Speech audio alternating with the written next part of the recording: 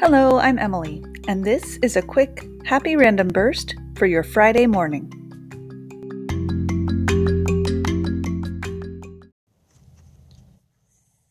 Good morning.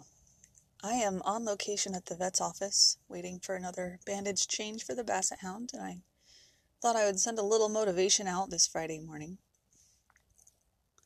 So I hope that today, and every day really, you take some time to enjoy yourself. Remember that you're worth it.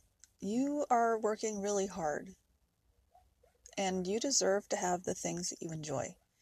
Be it a simple cup of coffee in the morning, or, I don't know, going to the movies with your friends once that's available again.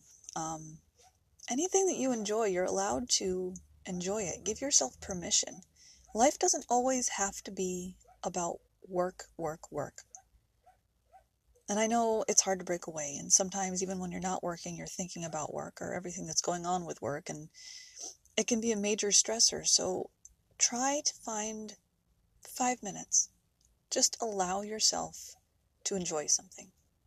Big or small, don't judge yourself for it. Just go with what you love and be in the moment, and make sure to take care of yourself today and every day, but especially because today's Friday. Have a good weekend.